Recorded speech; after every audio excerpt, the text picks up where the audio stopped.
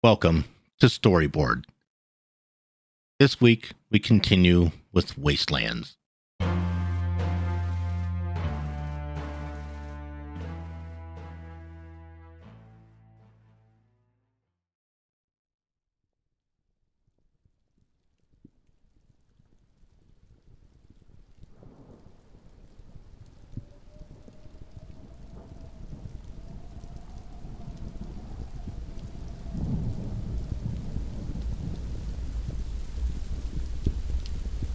Mountains shake as the scorched earth screams.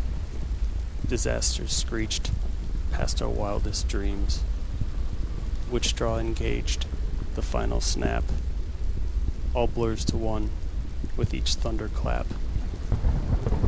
Though the signs were there, we were caught off guard. Fun times were up when we drew this card. So much to do, so much to see. Yet forevermore, we were doomed to flee. As the days grew long, and my body weak, and my outcome became extremely bleak.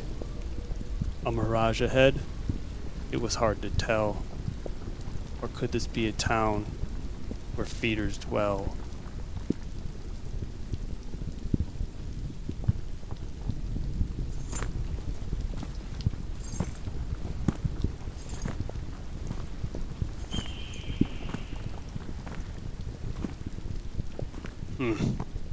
Deserted. There's gotta be something I can scrounge up around here. These towns along the highway are all picked over by now. Not much of anything to find, but can't hurt to look. Maybe there.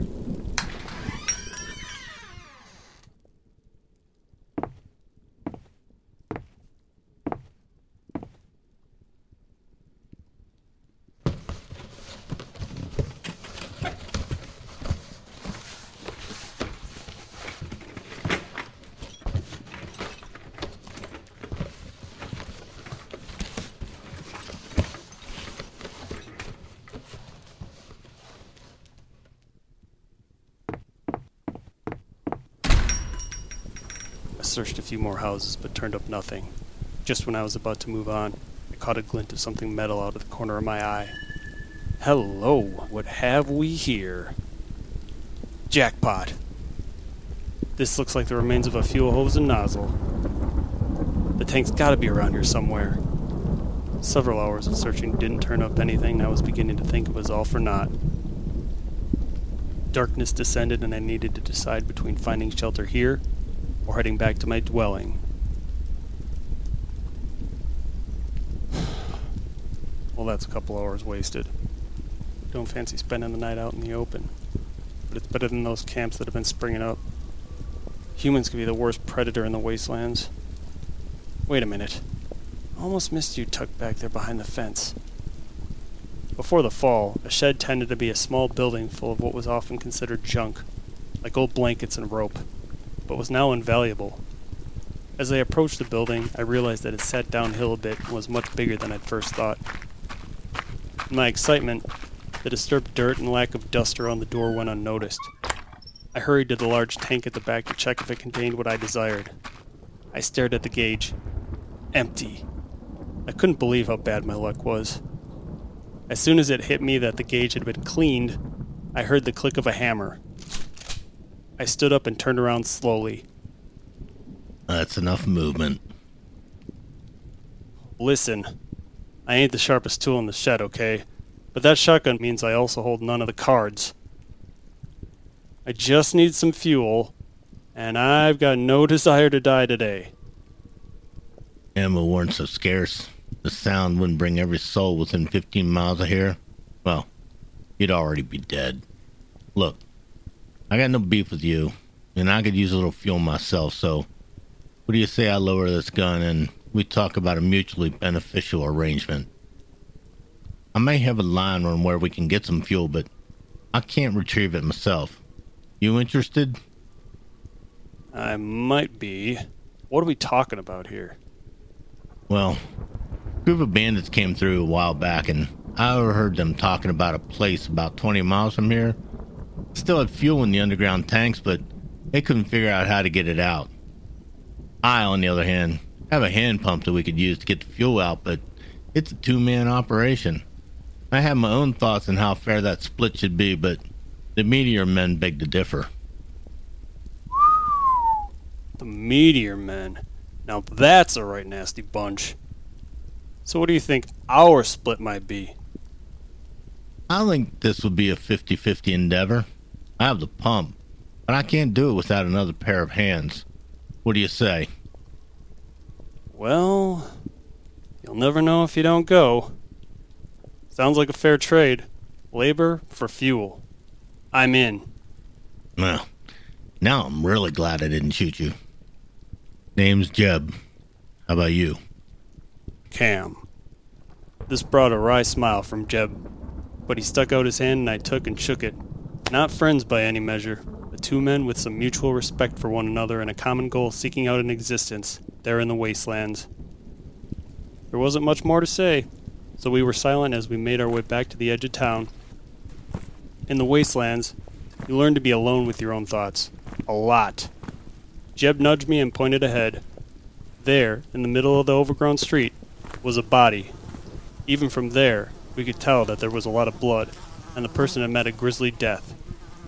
As we approached what appeared to be the heavily mauled woman, we noticed a huge gash, in the shape of an L, on her forehead.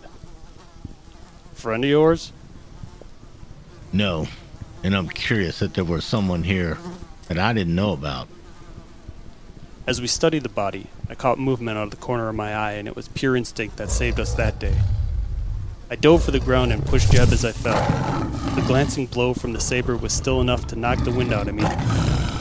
The large cat-like creatures were vicious with claws and teeth as sharp as razors. It landed between Jeb and the shotgun, then advanced on Jeb, who backed away. He tried to circle around to the weapon, but the animal was too smart for that. Jeb continued to back away from the saber, which continued to stalk him. Jeb hoped to get enough space to make a break for it, but there were no nearby buildings or cover. Jeb knew if he turned and ran, he was dead. If he stood his ground, also dead. Suddenly, the saber bunched its muscles and leaped at Jeb. He threw up his arms in an effort to defend himself as the animal slammed into him. He laid there waiting for the end to come, expecting the animal to sink its claws into him and tear out his throat. A second later, he rolled the saber off. The fading sunlight glinted off a machete blade, buried in the beast's neck. Jeb looked at the animal, and then looked at me, whose eyes were just as large as his. That will get you fuel for life. For as long as it lasts, anyways. I need to get myself away from this place. It was a close one. They're all close ones out here. It's a cool place, and they say it gets colder, but much better out here than trapped under a boulder. We begin our trek down this highway to hell in hopes we won't find where the feeders dwell. How much longer we got? Another 6 miles or so. Here, take a swig of this.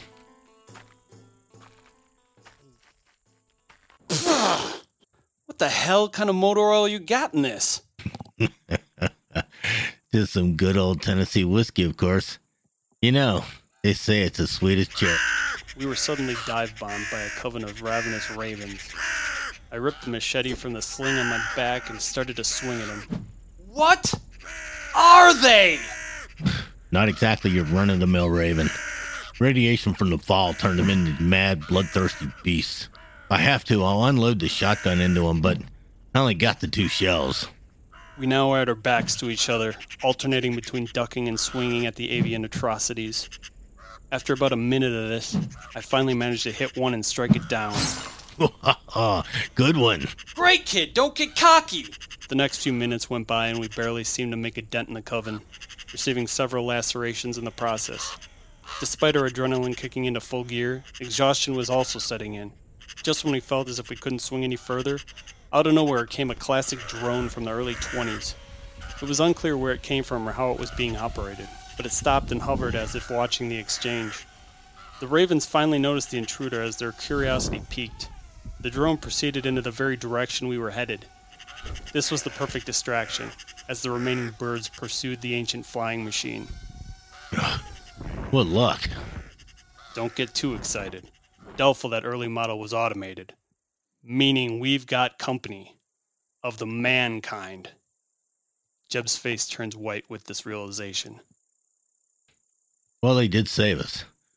Maybe we can make a trade with them, too. The fact that we didn't kill each other is 1 in a million in today's world.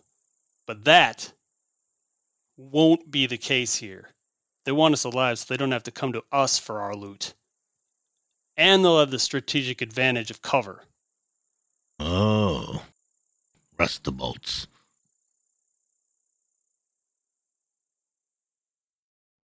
As we advance upon our second city, we can see it's a jungle, both cold and gritty.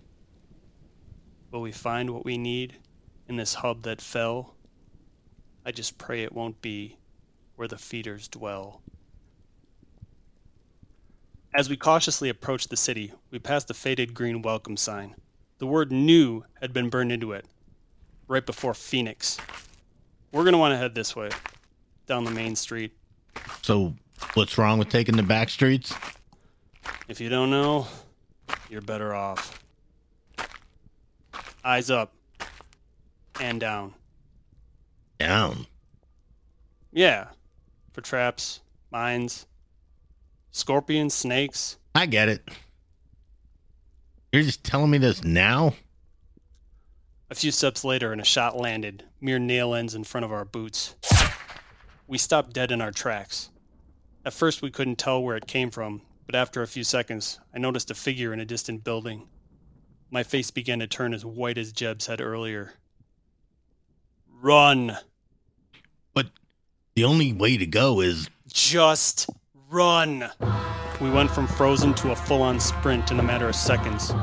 Several rounds were fired off, each one narrowly missing. After about a minute, we found cover in the very place I'd avoided. Jeb began to slow down, but I continued at full speed. Hey, wait up. I need to catch my breath. Trust me! Just keep moving! Breathing heavily, Jeb looked up ahead at me with concern. I then looked back at Jeb in complete horror.